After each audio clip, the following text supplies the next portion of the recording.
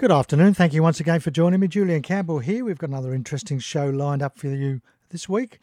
As usual, we've got a couple of our Harvard Business Review tips. One of them says how to influence others even if you're not an expert.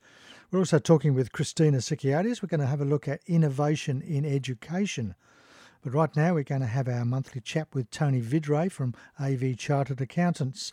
Good afternoon, Tony. Hi, Julian. How are you? I'm very well, thank you. That's good. You sound a little bit of echo there. That's right. Got you back.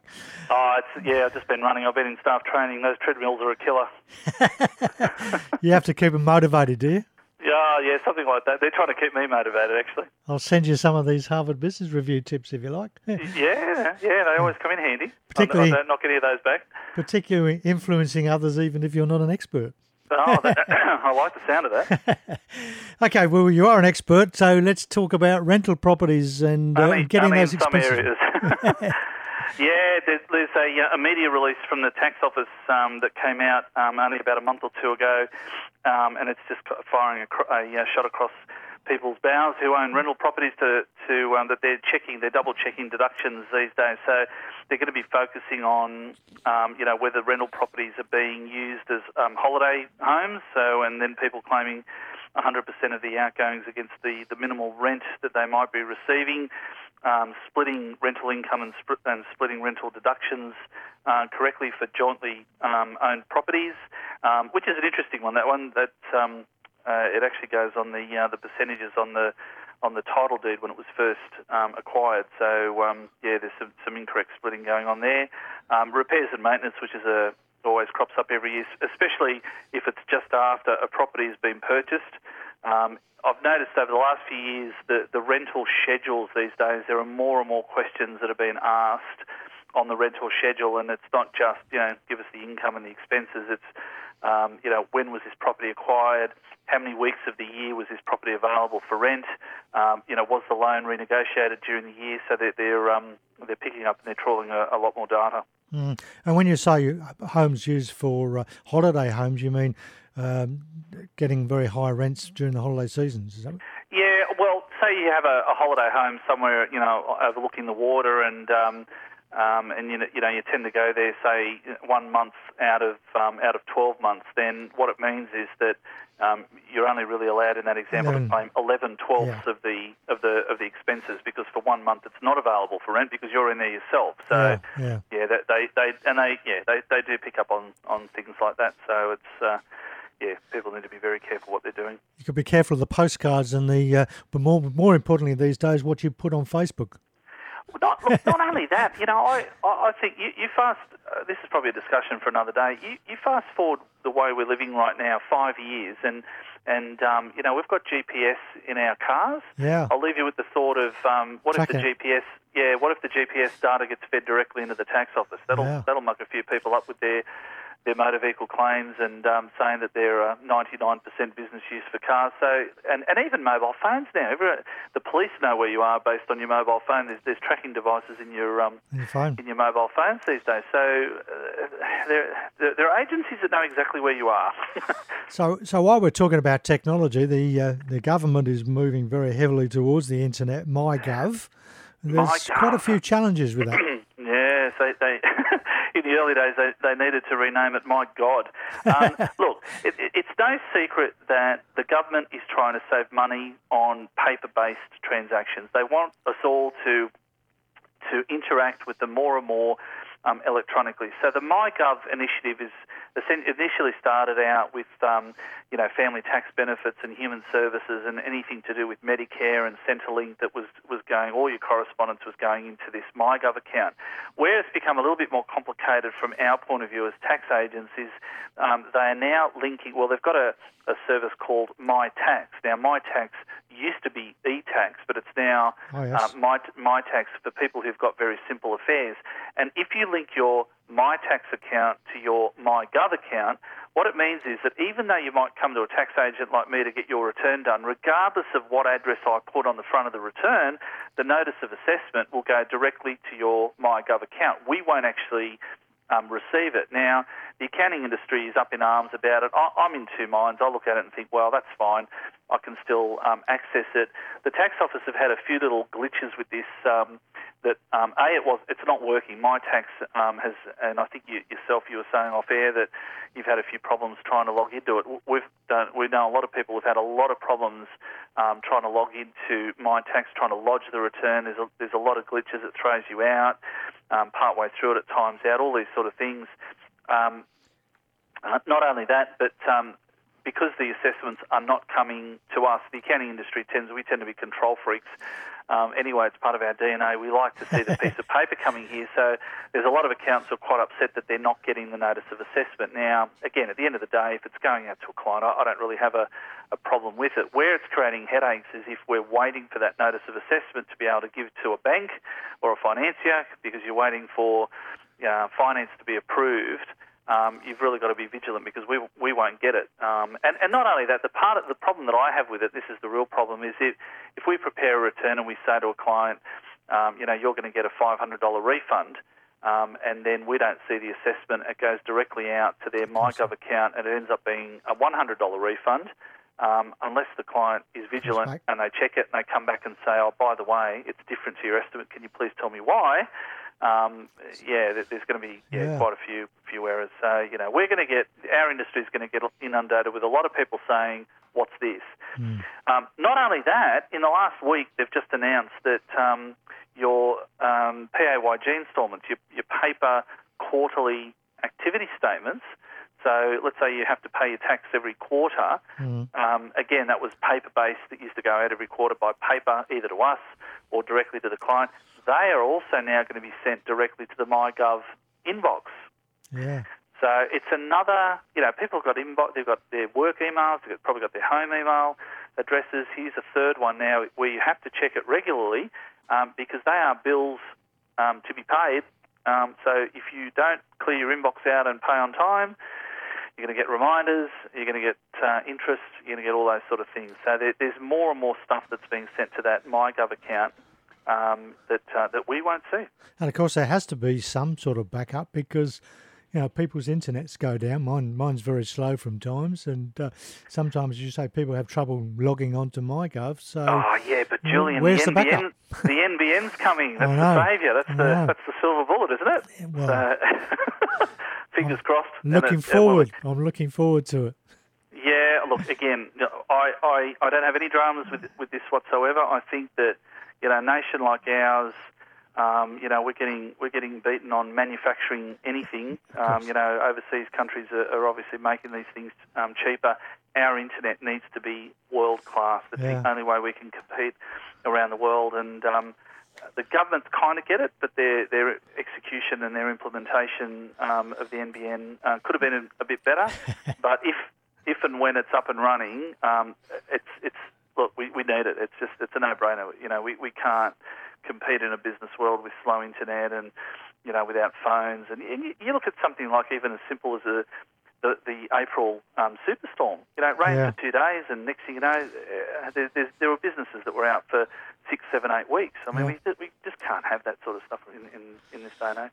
No. All right. Well, thanks for your time. We'll have a chat with you second week in October this next month. Look forward to it. Thank you. Bye-bye. Thanks, Julian. Tony Vidray there from AV Chartered Accountants. A couple of little tips there. Rental properties, be on ball. And, of course, MyGov. We'll see how that goes. You're listening to Business, the Law and You on 2NURFM 103.7. Time to pop over to Christina and have our Minute on Innovation. Good afternoon, Christina. Good afternoon, Julian. How are you today? Very well. You were singing along to that one as well. I was. I'm so happy that you've got the mic turned off, though, when I'm waiting. That's really good. I haven't, actually. I just got it turned down. Excellent. Okay, that's good too. I can still hear you. The others can't. Thanks. Yeah, excellent. So we're going to talk about innovation in education today. Oh, we are. And there were some really remarkable speakers at Wired for Wonder, and one of them was an educational specialist who came up with some really great ideas around education. So he put up a slide about training out creativity, which was really interesting to look at. So if they did a study on divergent thinking, and they went into kindergartens, and the divergent thinking there. So when we're thinking from wide areas and we're being influenced by a whole lot of different things, so divergent thinking, kindergartners scored 98%. Okay, so on whatever the medium was that they used, 98% of kindergarten participants were creatively thinking. When they got to 8 to 10 years old, it was 32%. Yeah. When they got to 13 to 15 years old, it was 10%. Yeah. And in a survey of 200,000 adults, guess what it was? Or about 2%, 3%? Exactly. It was 2%. Exactly spot on. So he has gone back and done some research around devising an educational program. And the controversial thing here, I guess, is that his school day goes from 8 o'clock till 5 o'clock, but there's no homework. So it's 5 days a week, 8 till 5. And it's really interesting because there are 2 sessions of exercise in there. And those people that have studied the physicality of the body know that when you're shaking the body up and your body starts producing hormones and your adrenals get fired up and you get energised. So there is method to the madness of starting. He starts after lunch and in the morning with a half-hour session of exercise. And it's really vigorous exercise because that gets you pumping. He actually has a session for breakfast in schools because, as we know, nutritional value is imperative to the way that we function and the brain, how the brain functions, how we learn. What you eat depends on whether you're going to fall asleep in the next half hour or be charged. And so we've done exercise, we've had a decent meal. First thing after lunch, he has a half-hour nap program. And if we have a look at Google and all those places around the world that are really great places to work in, they've got nap time programmed in as well, or they've got napping pods. You know, you can go down, close your eyes for 10 to 15 minutes. And the research is back on that, how beneficial that is. So if you think about it, all the things that we tell ourselves to do for a healthy lifestyle, exercise, food and sleep, is programmed into this day at school. So, and the rest of it it's very much project-based. So there's what he calls an intense computer problem-solving time, then what he calls project-based problem-solving, and then you get to work on a personal project. So with the intense computer problem-solving, it's actually using the computer to solve problems. So it's not actually coming up with a solution to the problem of a computer, but you're using the computer to research problems and to get your head into that creative problem-solving space. Then you get to work on a specific project-based problem-solving in a group. And so, again, that whole divergent thinking, sharing of information, coming up with ideas, no one owning the idea, everybody working together collaboratively as a team. Then he goes to really focus in and to get people thinking in their own specific talented areas, work on a specific project-based theme that's personal to the child. And if you think about it, again, you know, it's such simple science. And there's also a time in there towards the end of the afternoon for small group discussion. So, again, that whole divergent thinking, whole different people putting ideas together to come up with solutions to other people's problems that they're having within their own projects. So it's excellent to come up with creativity and interpersonal relationships, isn't it? That's right. And so they're learning how to communicate, they're learning how to accept other people's ideas, they're getting different perspectives. It sounds fantastic. And if you can find the solution on the internet, does it really matter whether you know, as long as you know that the solution is there? I mean, I was trying to do a maths problem with my son this morning and I really couldn't understand, but then I just Googled it and up came the answer. And I went, well, there's the answer. If you know where to get the answer, does it matter? Yeah, well, and isn't that part of that creative problem solving? Why reinvent the wheel? Exactly. Fantastic. Well, thanks very much, Christina. We'll have a chat with you again on innovation next week. Look forward to it, Julian. Have a great week. You too. Thank you. Bye-bye. Bye. Christina Sikiadis there with, can we change our way of doing things? Not just in education, of course, but particularly in our business. Time for a couple of our Harvard Business Review tips. As we said, the first one's going to be influence others even if you're not an expert. One of the most powerful forms of influence is authority, especially when it comes from your expertise. If you have 20 years of experience or you write a certain publication, you have an increased ability to influence others. But how do you influence people if you don't have these credentials? The first step is to borrow others' expertise. If you're a thoughtful curator of best ideas in your field, people will turn to you for guidance. Another technique is to find commonalities with your audience. Having something in common can create a powerful psychological bond. It's also important to be strategic with your persuasion. If you can't directly contact the person you're trying to influence, try talking to someone else close to them instead. Finally, create original content. Choose a platform that makes sense for you, then share about the issues in your field to build your reputation. So that's some ideas to how to influence others. And of course, with the internet, there's just so many ideas out there these days that you could borrow from other people. And we've just been talking about innovation in education, but what about helping your kids find a career they'll love? It's hard to advise your kids on how careers work today, let alone how to get a great job. We all want to set our kids up for self-sufficiency and meaning. So what's the best way to help them with their careers? Begin by telling them that early on they'll be valued more for their potential than their experience. They should try out as many kinds of jobs as possible to see what they're good at. Later in middle to late 20s, they should figure out how they enjoy working in a small company, in a competitive environment, for long hours, but more pay. Help them think through the trade-offs they'll have to make, and let them know that their career will likely follow a winding path. There's no right answer for what careers should look like, and they don't have to worry about following in your footsteps. So a couple of interesting little bits of advice there. And thank you for being with me for the last half hour. I hope you've enjoyed the program. In a moment, Jane Klein will be back with you with more of your easy listening favourites. Next week, we're going to have a look at employment trends in the Hunter with Craig McGregor. We'll also visit innovation again with Christina Sikiotis.